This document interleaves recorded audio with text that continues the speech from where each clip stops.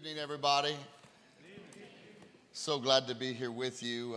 It always feels like coming home, and I'm always so honored to be a part of the missions conference here. Matt, you said 62 years, is that right? 62 years. That's worth celebrating, isn't it? A church that's kept the Great Commission at the forefront of who they are. Can we thank God for Christ is King Church? Formerly known as all the other names I can't remember or recite over all the other years. But I thank God for a church that understands the purpose of the church. It's kind of a big deal. And I'm just really honored to be a part. And really, it humbles me deeply to be here with you. Many of you, as I look around the room, you are my heroes.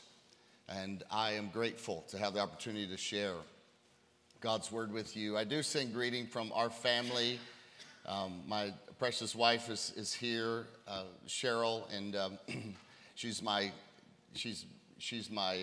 partner in life, my one and only wife, thank God, and she's been faithful through a lot over the years. But I tell you, this is it was emotional kind of a week for us. We took our daughter to Dallas Baptist University. Don't hold the Baptists against me, but Dallas Baptist University, and dropped her off, said goodbye to her, hugged her, cried, and I stayed strong until I drove away, and then I wept like a little baby. It was terrible. But I'm thankful, and our son is in Phoenix. He's at Grand Canyon University studying theology, and we're grateful for that. But they send their greetings because they were baptized just right up the hill, both of them. So this ministry is a part of who I am, and it's a part of what God has placed in me, has been imparted to me from this ministry. And before I continue, I also want to give a shout out to my big brother Brian King and his wife Sulema, who are right back there. Love you guys so much. Yes. But this ministry means a lot, and what I so appreciate about Pastor Matt is that he, in a day and age where clarity is hard to find. Moral clarity is hard to find. Biblical clarity is hard to find. Pastor Matt is a pastor who walks the line of the Bible, and I'm grateful for that. And every one of these mission conferences that I've been a part of has been, the focus is reorienting or orienting yourself back to the purpose of ministry, the purpose of the church, the purpose of believers in the world today. And so the theme of this conference is Reformation and revival.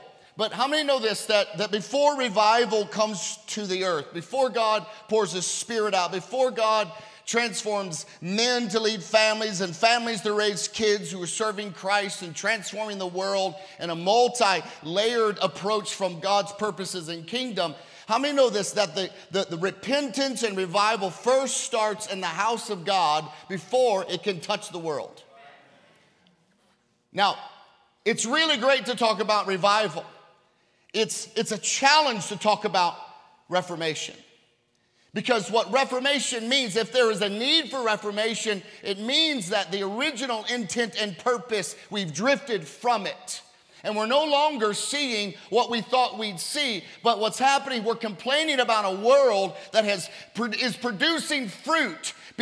And we blame the world, but it's just because we didn't understand our purpose in the world. You should have said amen there. But that's okay. It doesn't count now. It's too late. But God has called the church in a particular hour to be a light in the midst of darkness. Throughout church history, you've always had these waves. And these waves is that God does something great on the earth. It seems to plateau. Christians get comfortable. They're like, hey, it's all good. It's a Christian nation. And then things begin to decline. The world becomes the louder voice. The church becomes the quieter voice. And then as everything becomes more depraved, what happens is at that moment, all the churches that compromised, they're sifted. What remains at the bottom of the curve is what the Bible calls is a remnant. And in the remnant begins to shine, and then those who have been deceived by a broken, deceived, demonic culture that has seduced them into a world that's breaking their lives apart, they lift their eyes from the broken world of their life, from the broken ships on the waves of life, and they look to a remnant, and that remnant is the church of Jesus Christ. That in the moments of darkness, there's a church that shines brighter than anything in the world. And I believe God has gifted us with the opportunity to be at the bottom of the curve so we can now be the remnant that we can see God do something great in our world. Amen? That's what I believe. And so I'm going to share with you tonight something from Revelation chapter 2, and you can turn there right now. And so in the beginning of Revelation, the book of Revelation, there are 7 letters to 7 churches. And God, through his son Jesus, is speaking to the 7 churches through the Apostle John in a letter. And we have these in the book of Revelation. And Jesus is calling these churches, literal churches, calling these churches to do what I just spoke about and to be reformed. In other words, return to your original purpose. And in almost every one of these letters, Jesus gives a compliment, he gives a critique, and he gives a challenge. And so this is how Jesus calls them to return. This is how Jesus speaks and brings clarity to what's going on in their world and in their church and in their leadership. And we are in a place in our nation that the church, at least what I know in the Western world and European world, needs to return to what Jesus called them to do in the first place.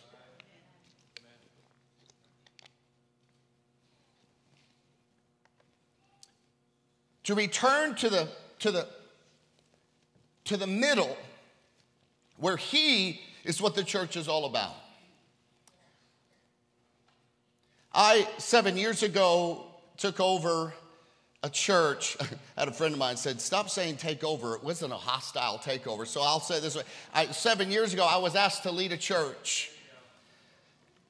And as Cheryl and I got under the hood, as we were praying about some things, there were things under the hood that were shocking to us. There was an incredible amount of debt. The church had grown on foundational principles that actually weren't biblical or the purpose of the church. They were good things. I'm not saying they were bad. They were good things. But as we looked at it, we saw that the foundation of what this church was built on was you had the appearance of success. They were just up to debt to their eyeballs and unable to pay it. But they looked good. They looked successful. And guess what? Everybody said, you're successful. And so there was a run for a while that made them look really good. The people, the congregation didn't know that the church was $20 million in debt. But man, the light show was great. And as Cheryl and I'll never forget. I hadn't planned on sharing this at all, so forgive me if I stumble through some of this. But I remember Cheryl and I, after we were aware of everything, one, we were burdened deeply in our hearts because we were thinking of the congregation like, I don't think they're going to be happy, especially since they sold seats so they wouldn't be in debt 20 years ago. And I remember standing in our kitchen knowing the road ahead of us is it's going to be tough because we couldn't tolerate leading a church that doesn't have the purposes of the one who who gave his blood for it. We couldn't do that. And so we stood in our kitchen and we said, well, should we run? And everything in us said, absolutely, get the heck, say no and run. But the Lord said, I want you to stay. And so we have seen the underbelly of a church that looks good, of a church that does good things, but a church that wasn't founded to what Jesus is speaking about in Revelation chapter 2. And I will tell you this, that when you come to the place that you don't care what man thinks anymore, and all you care is about what your Savior thinks about his church, his bride, his people. When you come to that place, you're willing to do whatever he tells you to do. And so just for the glory of God and glory of God only, on Christmas Eve, we announced our church was debt-free. Isn't that great?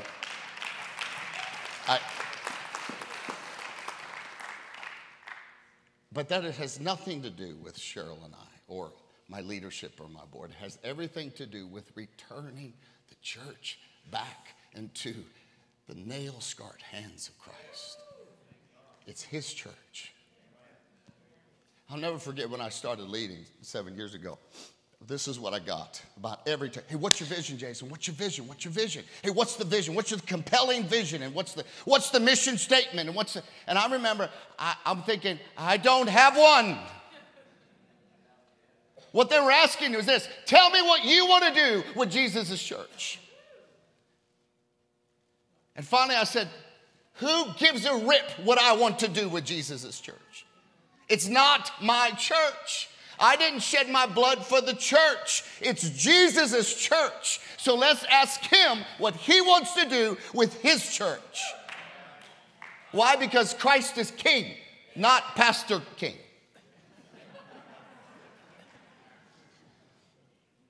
And so in the book of Revelation, Jesus is writing these churches who had drifted from their purpose. They had forgotten.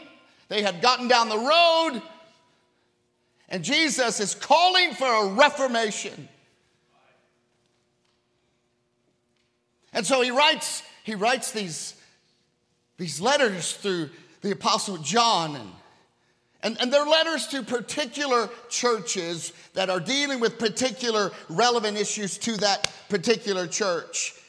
But each letter is not only for the congregation identified, because each message that when you read it exhorts the reader, who's us, hear what the Spirit says to the churches. There's a warning. There's a critique. There's a call. There's an alignment. And there's a purpose. So the Bible invites all the churches to read each other's mail, to get to read each other's, oh, wow, look at that church over there. And so it like lays it bare. Jesus lays the church bare in Asia Minor and says, listen, you're my church. I gave my blood for you. And you're doing stuff I didn't ask you to do. You're finding your identity in things that I'm nowhere to be found. I'm knocking on the door of my own house that says, hey, Jesus is church, and I can't get in. So he calls for reformation. And so I want to begin by reading out of Revelation chapter 2. Begins to the angel of the church in Ephesus. These are the words of him who holds the 7 stars in his right hand and walks among the 7 golden lampstands. And if you want to know what those mean, ask Brother David.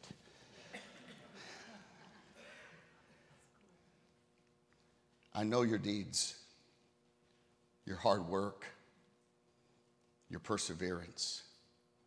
I know that you cannot tolerate wicked people, that you have tested those who claim to be apostles but are not, and have found them false. You have persevered and have endured hardships for my name, and have not grown weary. This is the beginning of his call to reformation. It begins with a compliment. Let me just set the stage of the church in Ephesus. They would often meet in outdoor areas. They would meet house to house. Their model was much like the biblical model from the book of Acts, which makes sense. And they grew fast, and they were growing in influence in Ephesus. And the city of Ephesus itself was really significant. It was like New York or LA or London of the day. But Ephesus had a problem. It was at the center of a fertility type of pagan religion. It was a religion that worshiped sexual reproduction, worshiped sensual acts. That's what it was all about. It was all about the body and sexuality. And the culture, it's just a part of their daily life, would make sacrifices and pray and make offerings to Artemis, Diana, the god of fertility. And the women would go and make offerings so that they could be fertile. And they'd go and make offerings so that their crops the seed would grow and their fields would prosper. Their livestock would reproduce. And it was entrenched into the society. There was a perverse sexual statue at the center of the city, and the whole culture circled around it and bowed and worshiped to this goddess of sex. And there was a temple to worship Artemis it was a brothel. Everything in the culture was turned to the worship of a demonic sex god. And they would even offer their own bodies as sacrifice and sexual acts as sacrifice. This was the setting of the church in Ephesus. You think you have it bad. You don't have it bad.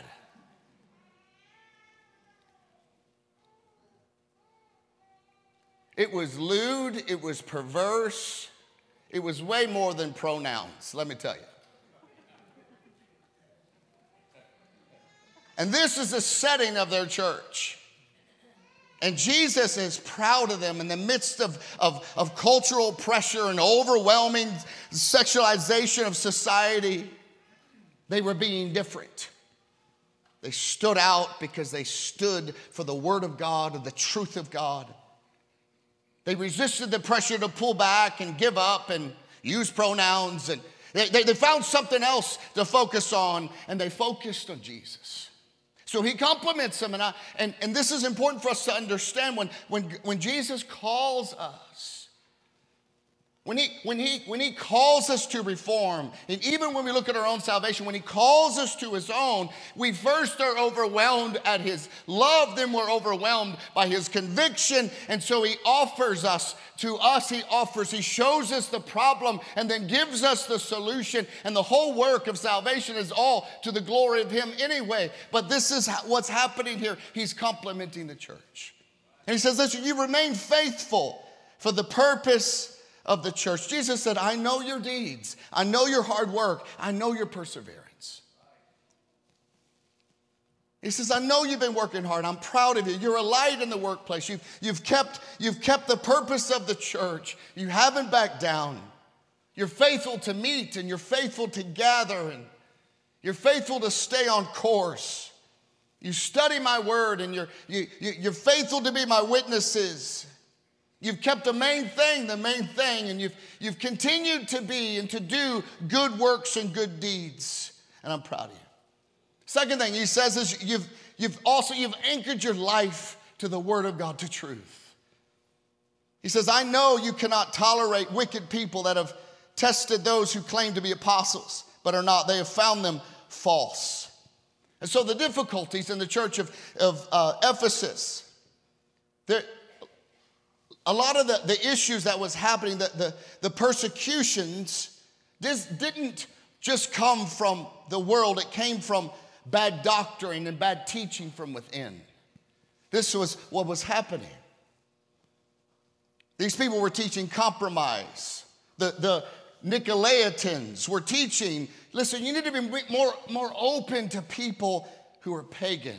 You need to be more open to people. You need to embrace their sexual perversion and just show them the love of God. Don't tell them that actually that's wrong or a sin. Embrace their way. Don't be so rigid. Be less rigid. And by doing that, you'll lessen your persecution and you'll be able to have a greater effect for the gospel that way. But the leaders of the church in Ephesus said, I don't think so. And so Jesus said, I'm proud of you.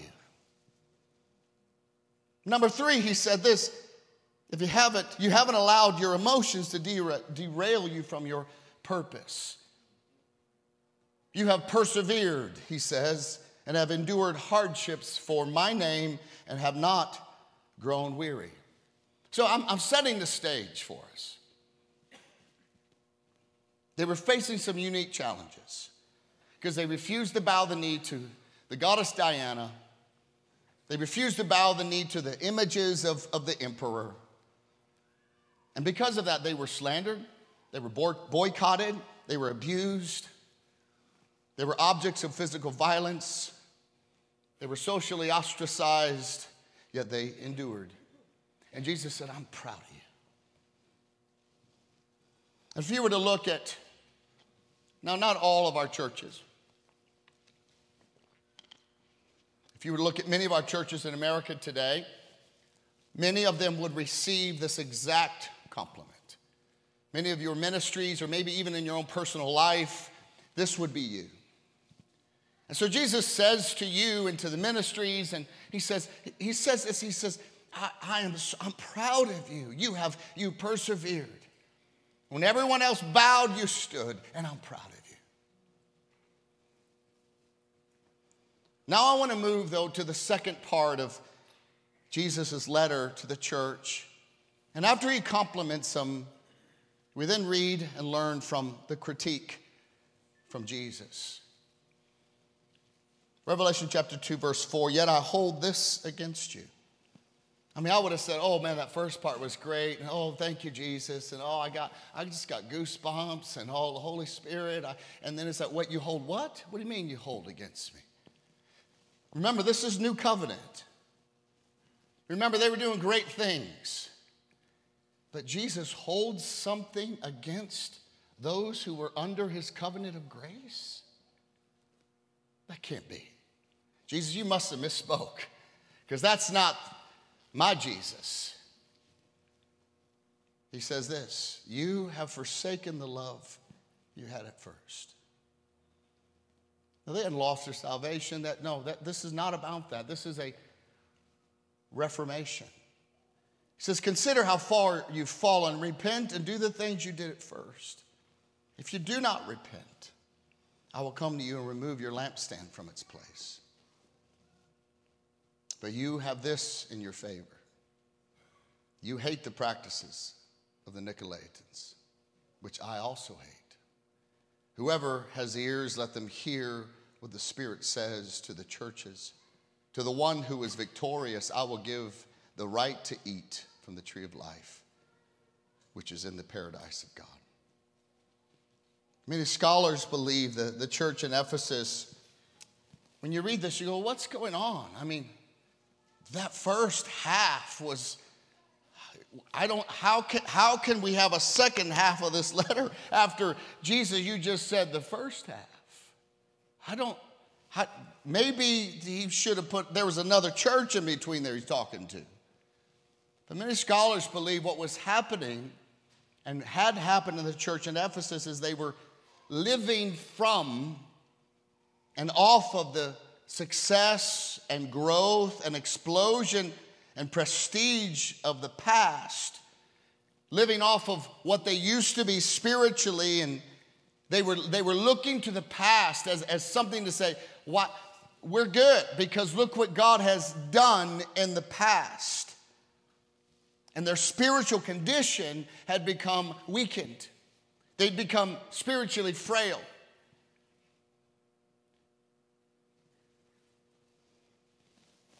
This is like many of us today, which you hear probably in many churches, or maybe we even think it, including me. It's something like this. You know, I kind of like the way things used to be. And the church was looking, while God was doing something in their moment, in their day, in their time, this church was looking to the past. They were asking yesterday what God wanted to do today. And today they didn't really need God because they got all of his answers from what used to be.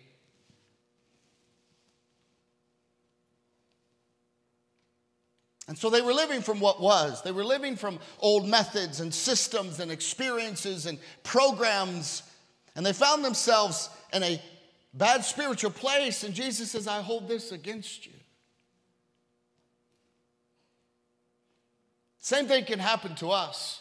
In a reformation, in a time, this is a question we need to ask. Are we striving for the ticking time that actually happened years ago to happen again today? But God's wanting to do something fresh and new today because he wants all the glory to go to him and not to what was. We can fall into that same trap. I can. We can all get comfortable. We can all just say, hey, listen, if it's not broken, don't break it. But many times, Jesus is like, if it's not broken, I want you to smash it to pieces. Because I'm doing something. Because there's a world I want to reach. And God never does anything alone. He saved and bought the church with his blood to reach the world through us. We're it.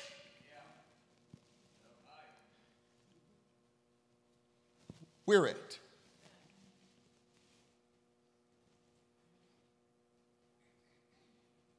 And so Jesus says, your love for me isn't what it used to be. It's this critique. Now, it's a loving critique. Because if Jesus disciplines those he loves. Yes, you're doing good in these things, and they're good stuff. Yet I hold this against you. You have forsaken the love you had at first. Oh.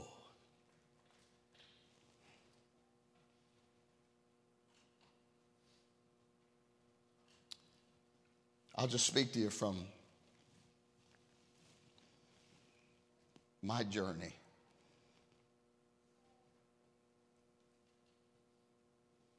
You know, after you serve God and you do everything you can and you make difficult decisions and it feels like the mob's got you in a corner because you changed something that they were emotionally attached to in the past.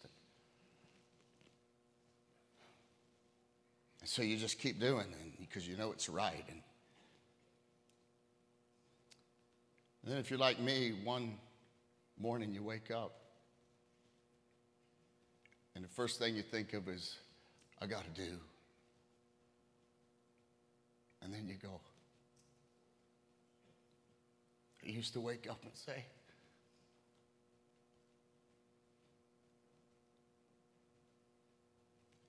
good morning, Jesus.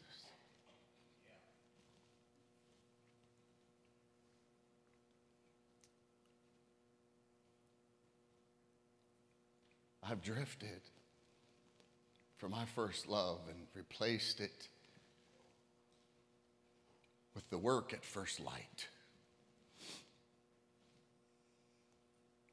Reformation can never happen until we come back to why we do what we do.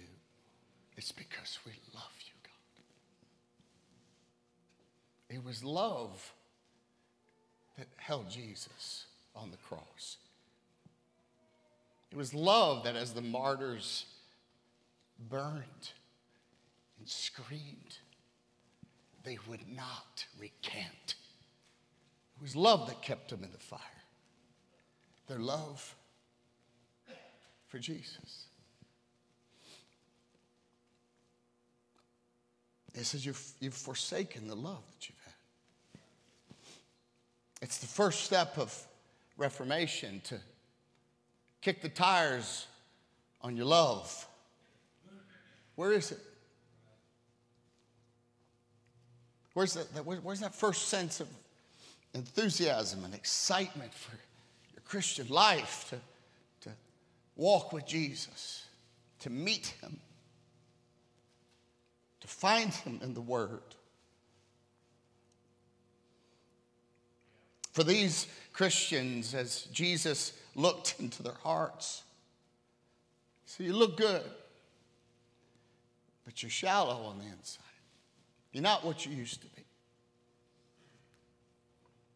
They were going through the motions, and because there was an element of success, it was easy to make it look like God's with them and their love is full and on fire.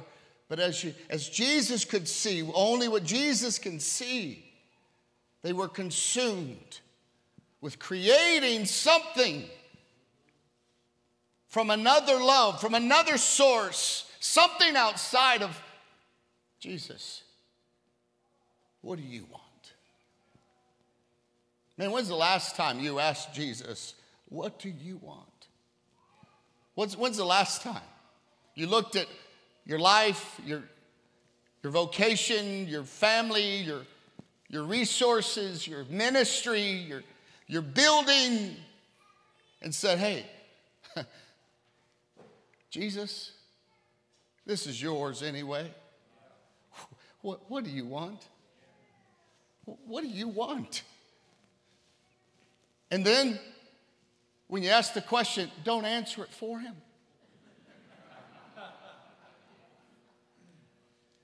Jesus, what do you want? And then you go, let's look at what ministry, the hour of great power and miracle happenings. And what do they, ooh, that's what you want, Jesus. Jesus is like, I don't know. What, did you just ask me? Yeah, but we don't have time. We don't have time. We got to get after it. No, we just have to be obedient to our Savior.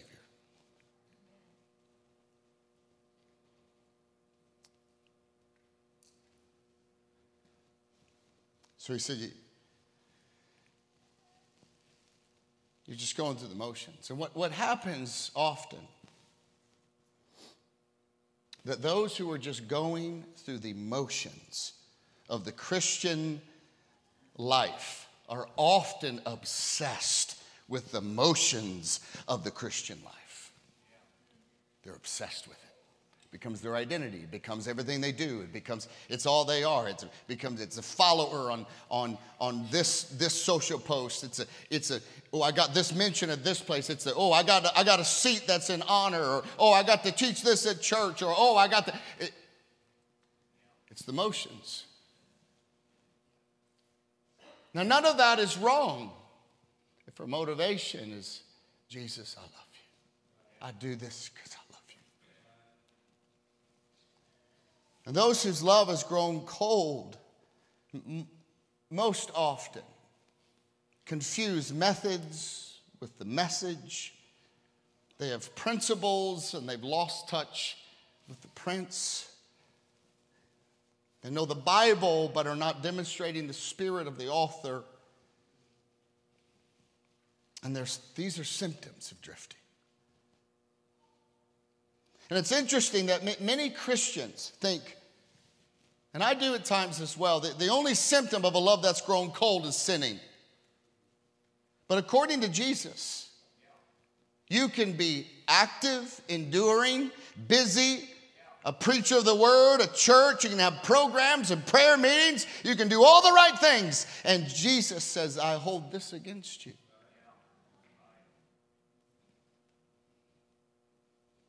And your love can be cold. I've been there.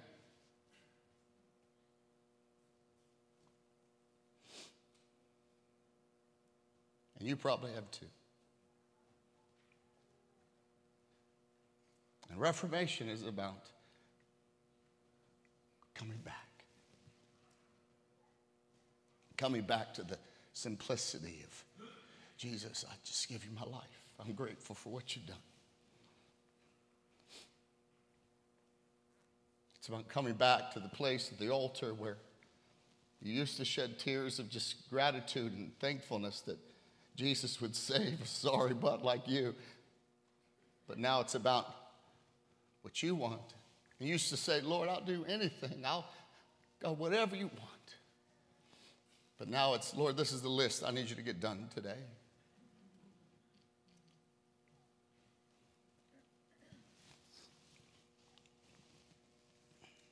They were doing the right things.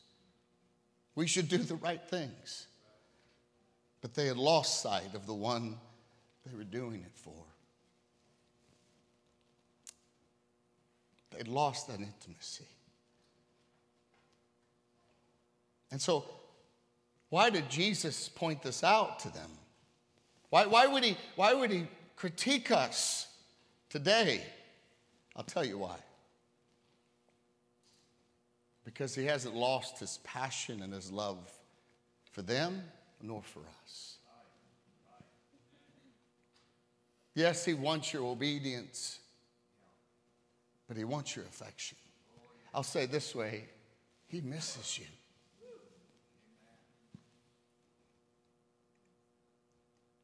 He doesn't want you living from the close relationship and call of God that you once had. He wants you walking with it right now. That assurance of, Jesus, you're with me. That's all that matters. He wants you living from an active, close relationship with him. It's the first step of reformation.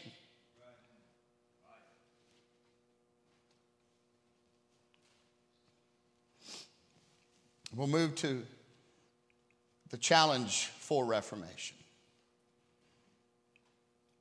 Jesus says this, remember where you were.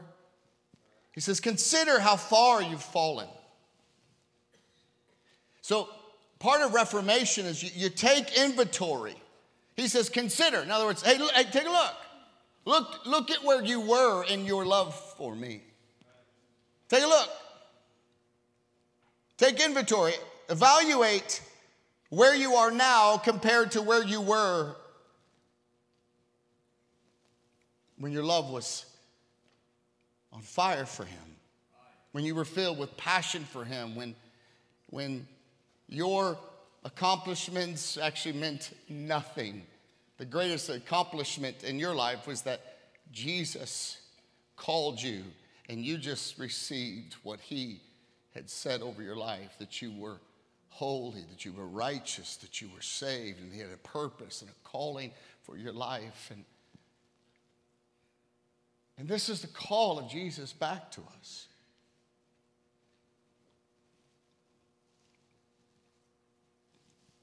When we weren't obsessed with Christian catchphrases and social followers, hey, remember those days? Remember those days when you'd post something online about Jesus, and then you kind of went back to see how many liked it and how many watched it and how many shared it and how many. Why'd you post that?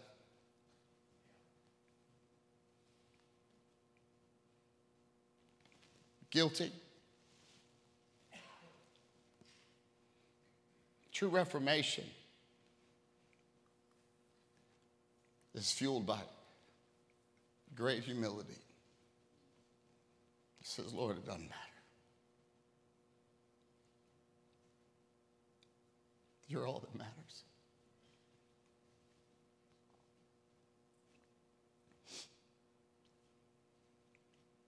This is not an invitation from Jesus to perform or to work harder or to, all right, you better get in the strategy closet. No. Just go meet with Jesus in the prayer closet. Number 2 of the challenge of reformation is repent of your sin. So when you look at their life, you go, man, they were doing everything. A successful individual, the congregation was killing it. The church was killing it. And Jesus says, repent and do the things you did at first. In other words, change the way you think about this relationship and this calling. Repentance, change the way you think. You're seeing it wrong.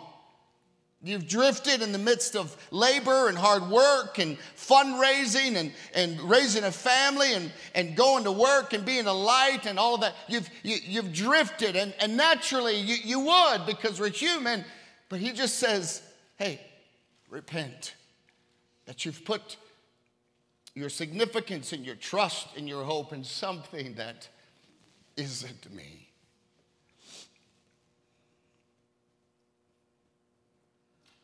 It says, just acknowledge it, repent, ask him to forgive you. I say, Lord, help me to think differently. Lord, help me to cultivate my love for you. And here's the incredible thing about the grace of God. He doesn't say, hey, repent and change. Listen, you can't do anything on your own power or your own source or your own conviction. You don't have any.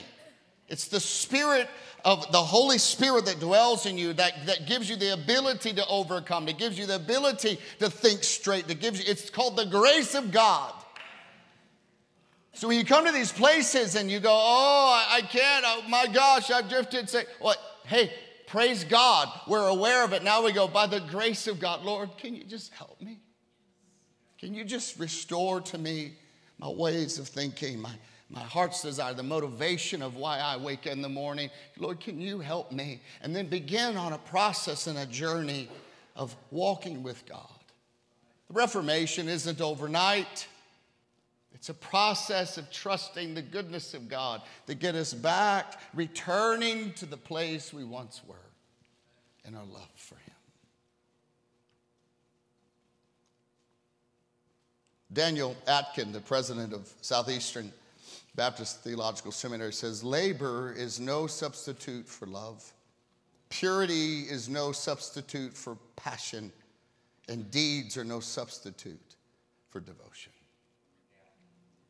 The third challenge for Reformation is return to where you once were with Jesus. Jesus says, repent. Then he says, do the things you did at first. So let's think back. So we're to take an inventory.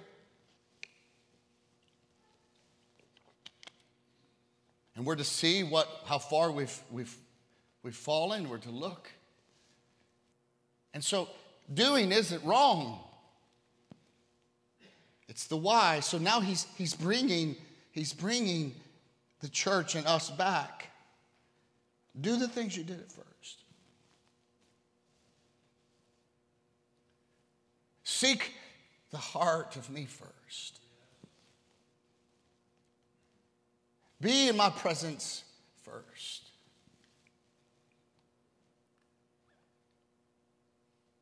Allow for my anointing to meet you right where you are. Not that you would leverage it for something else, that you would it would allow it to minister to you. Remember how you used to do that first. Remember those days when being with Jesus was so precious. They were sweet, and your heart was overflowing with appreciation and your love for the nowness of God in your daily mundane life. Do you remember the days you couldn't believe that he would forgive you and he would call you and he would give you a new chance? Remember the days when you were overwhelmed by your love for him and everything reminded you of the goodness of Jesus?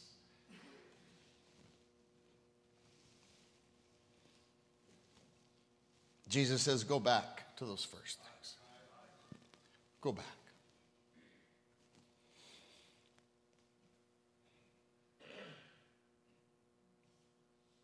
It's like the story of the older couple. They were driving down the road, and the wife said in a sad, longing voice, remember when we used to sit next to each other in the car? And the husband said, well, sweetheart, I'm not the one who's moved.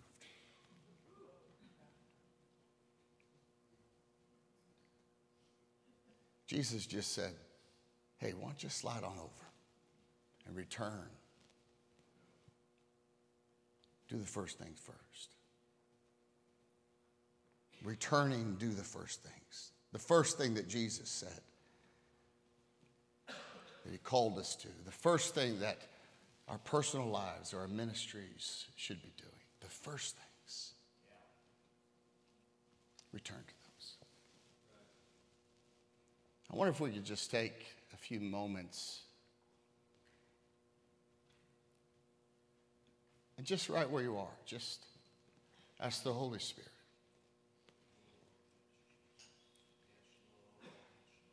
Where you need to return.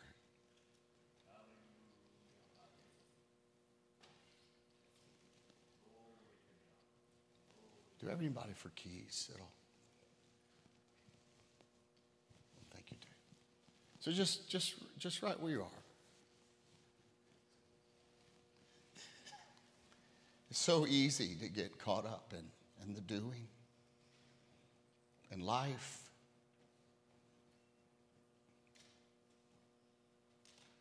And they're good things. Raising family is a good thing. Loving your husband, your wife is a good thing. Working hard to provide is a good thing. Being a light is a good thing. Doing ministry and excellence is a good thing. Persevering is a good thing. Standing strong against the cultural insanity is a good thing. But have you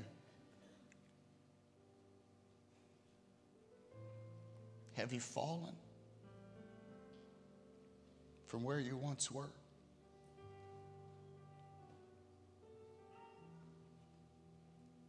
Have you allowed the busyness of good things to distract you from the greatest thing? And that's Jesus.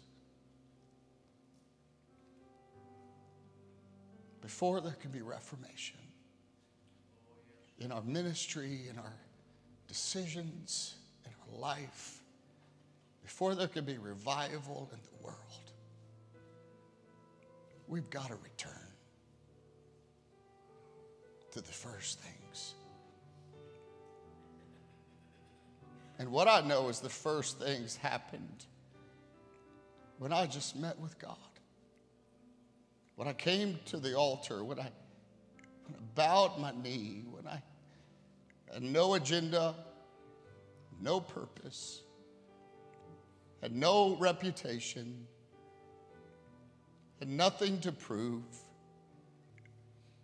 I just wanted Jesus. Can we stand together?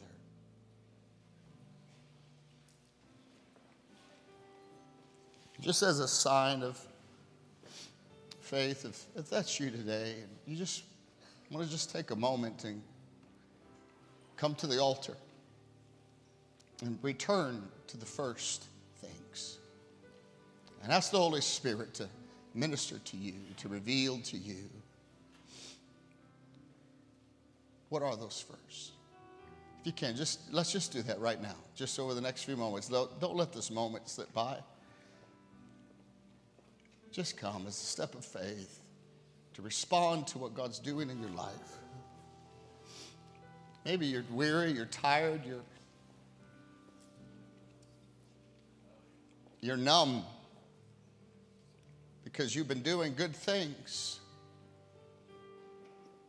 And you need a fresh lift and anointing. You need to connect to the source, to the vine. You need a drink from the well. You need to return to the first thing.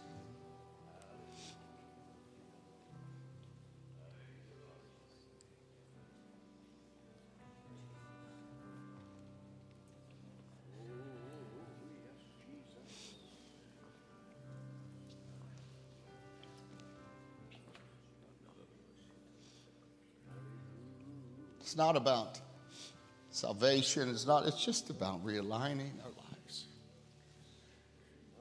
first things.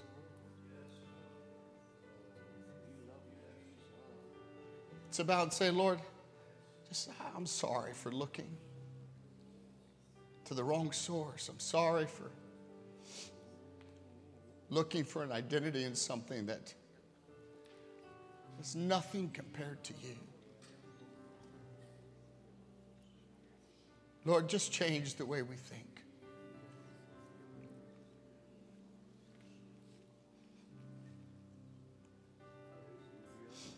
Lord, change the way I think. Change the way I see the call of God. Lord, by your grace, give me a fresh appreciation that you called me. And Lord, I lay my life at your altar. Not to pick it up again, but to leave it at your feet.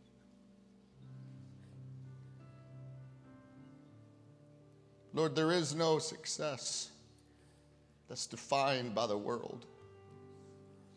The greatest success is, Lord,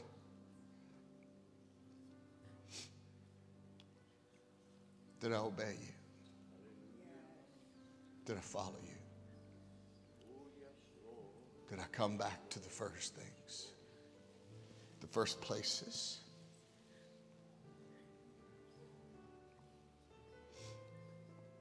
And so, Lord, in our weariness, give us grace, Lord, to feel again, to feel your touch, to hear your voice. In our worry and fear, Lord, where we have powered up with what we were portraying as courage, but really it was panic.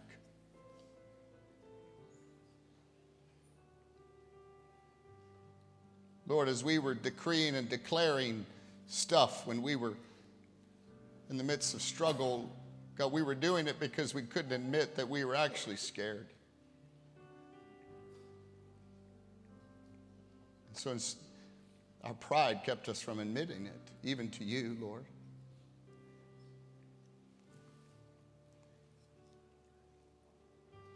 Lord, we submit our lives to you tonight, and we take fresh first step of reformation. It's about our love for you. And we recommit and resubmit everything about our lives to you.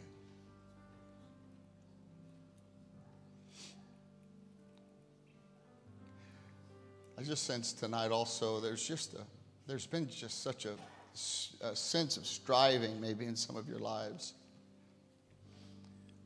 Maybe because of your personality or your strength of who you are, you just buckled down. But you did it in your own strength. And it's been wearying, and it's affected your body. It's affected your health. The stress level, the cortisol levels are shooting through the roof, and the Lord just wants to reveal to you that actually wasn't faith. That was, you were doing that in the flesh.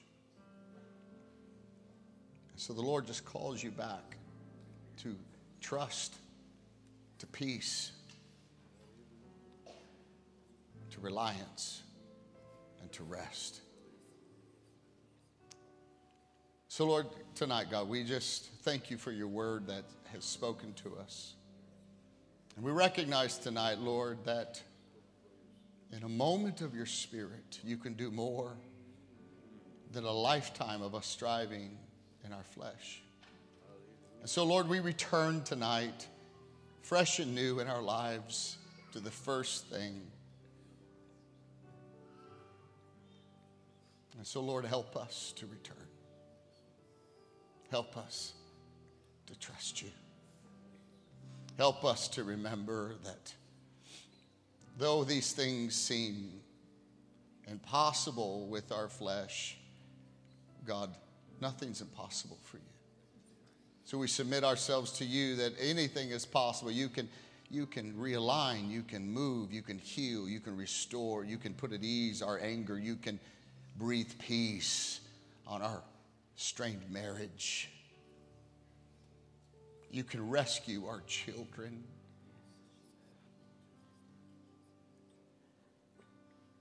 Because it's you anyway. And so, Lord, we return to the first. And we put our trust in you tonight. In Jesus' name, amen.